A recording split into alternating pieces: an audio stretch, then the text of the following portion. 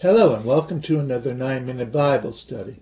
Our starting point, Acts chapter 5, and let's start with verse 5 and 6. And Ananias, hearing these words, fell down and gave up the ghost, and great fear came on all them that heard these things. And the young men arose, wound him up, carried him out, and buried him. Now, in the last lesson, we looked very closely at what Ananias did. He lied to the Holy Ghost. Satan played his emotions. Ananias made a conscious decision to do what the devil wanted him to do. Then he sinned against the Holy Ghost, and he what? Dropped dead. As we start today, 3 hours have passed. Remember what we said in our little example leading up to this. Ananias went first. Sapphira comes in 3 hours later. She's expecting the red carpet to be rolled out. After all, look what we have done. Ananias got the first round of glory. Now she'll walk in. She'll be treated like royalty. What she doesn't know is the result of Peter's visit with Ananias. And how Ananias, it didn't end well with him. Verse 7. It was about the space of 3 hours after, when his wife Sapphira, not knowing what was done, came in, and Peter answered unto her, Tell me whether ye sold the land for so much. And she said, Yes, for so much. She is very much in on what's going on. Each person is still responsible for their own decision.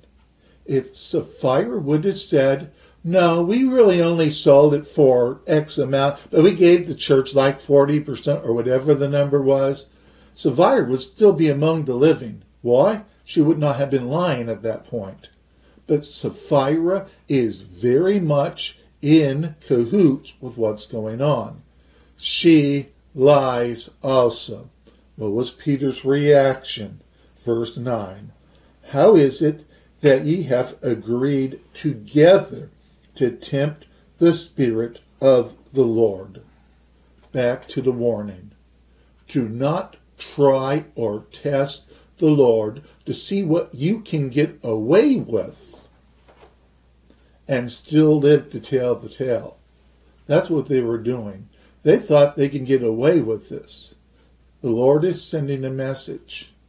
Be sure your sin will find you out. And then what happens?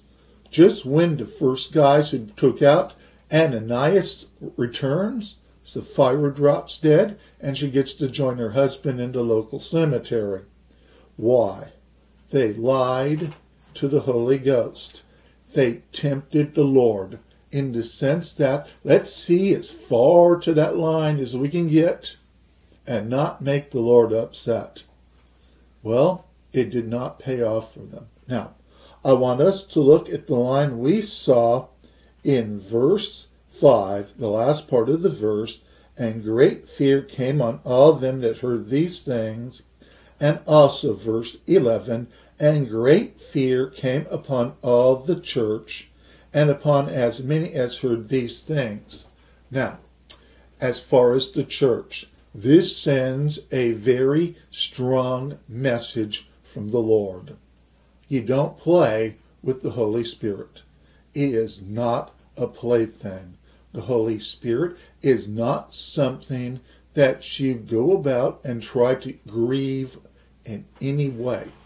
This is a clear lesson and message to the church. It's also one to the community at large about how God will maintain discipline. It was, yes, not an honor and respect. This is a downright dread. But guess what? We need a healthy fear.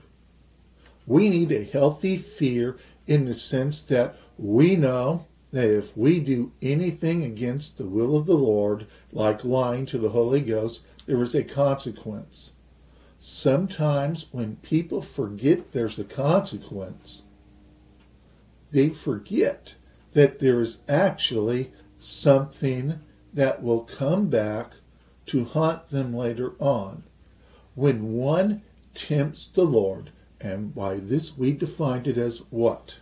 To tempt means to do something wrong and seeing if you can get away with it. That's what Ananias and Sapphira were doing. There's a consequence to that. You're going to find out it can't go as far as you think you can go. There is a consequence. There is a good, healthy fear when it comes to matters like this. Now, let's change the tone quite a bit as we hit to verse 12.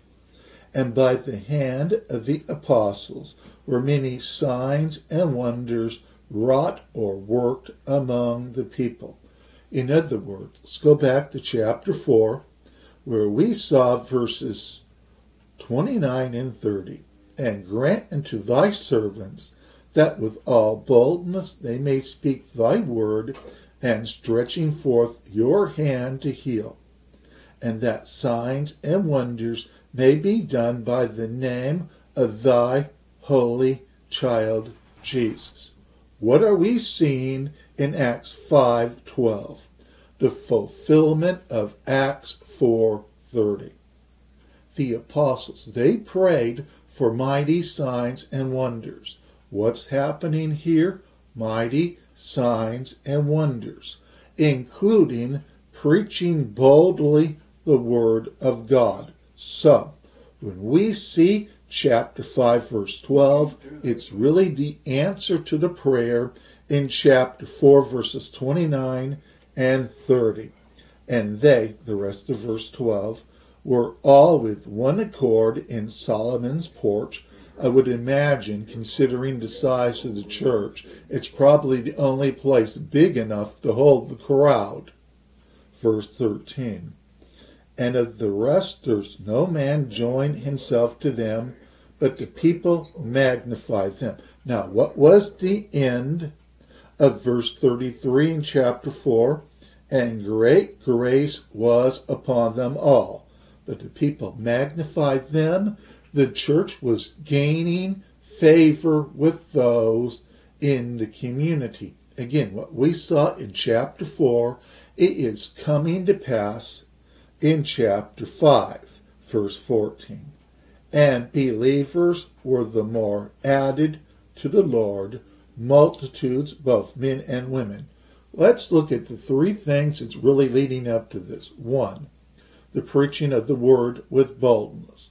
2, the signs and wonders which draw people to listen to the message. And number 3, the lives being led by the believers. The lives we live, plus signs and wonders, plus the gospel being the most important of the three, leads to what? Multitudes being added to the church. Everything that was prayed for in chapter 4 is coming to pass in chapter 5. Signs and wonders, yes. The word being preached, yes. The people looking at the believers, viewing them favorably, yes. In the result, they're open to hear the gospel message, and they're believing in the Christ, the cross, the resurrection. All because God answers prayer. And we'll pick up with this in our next lesson.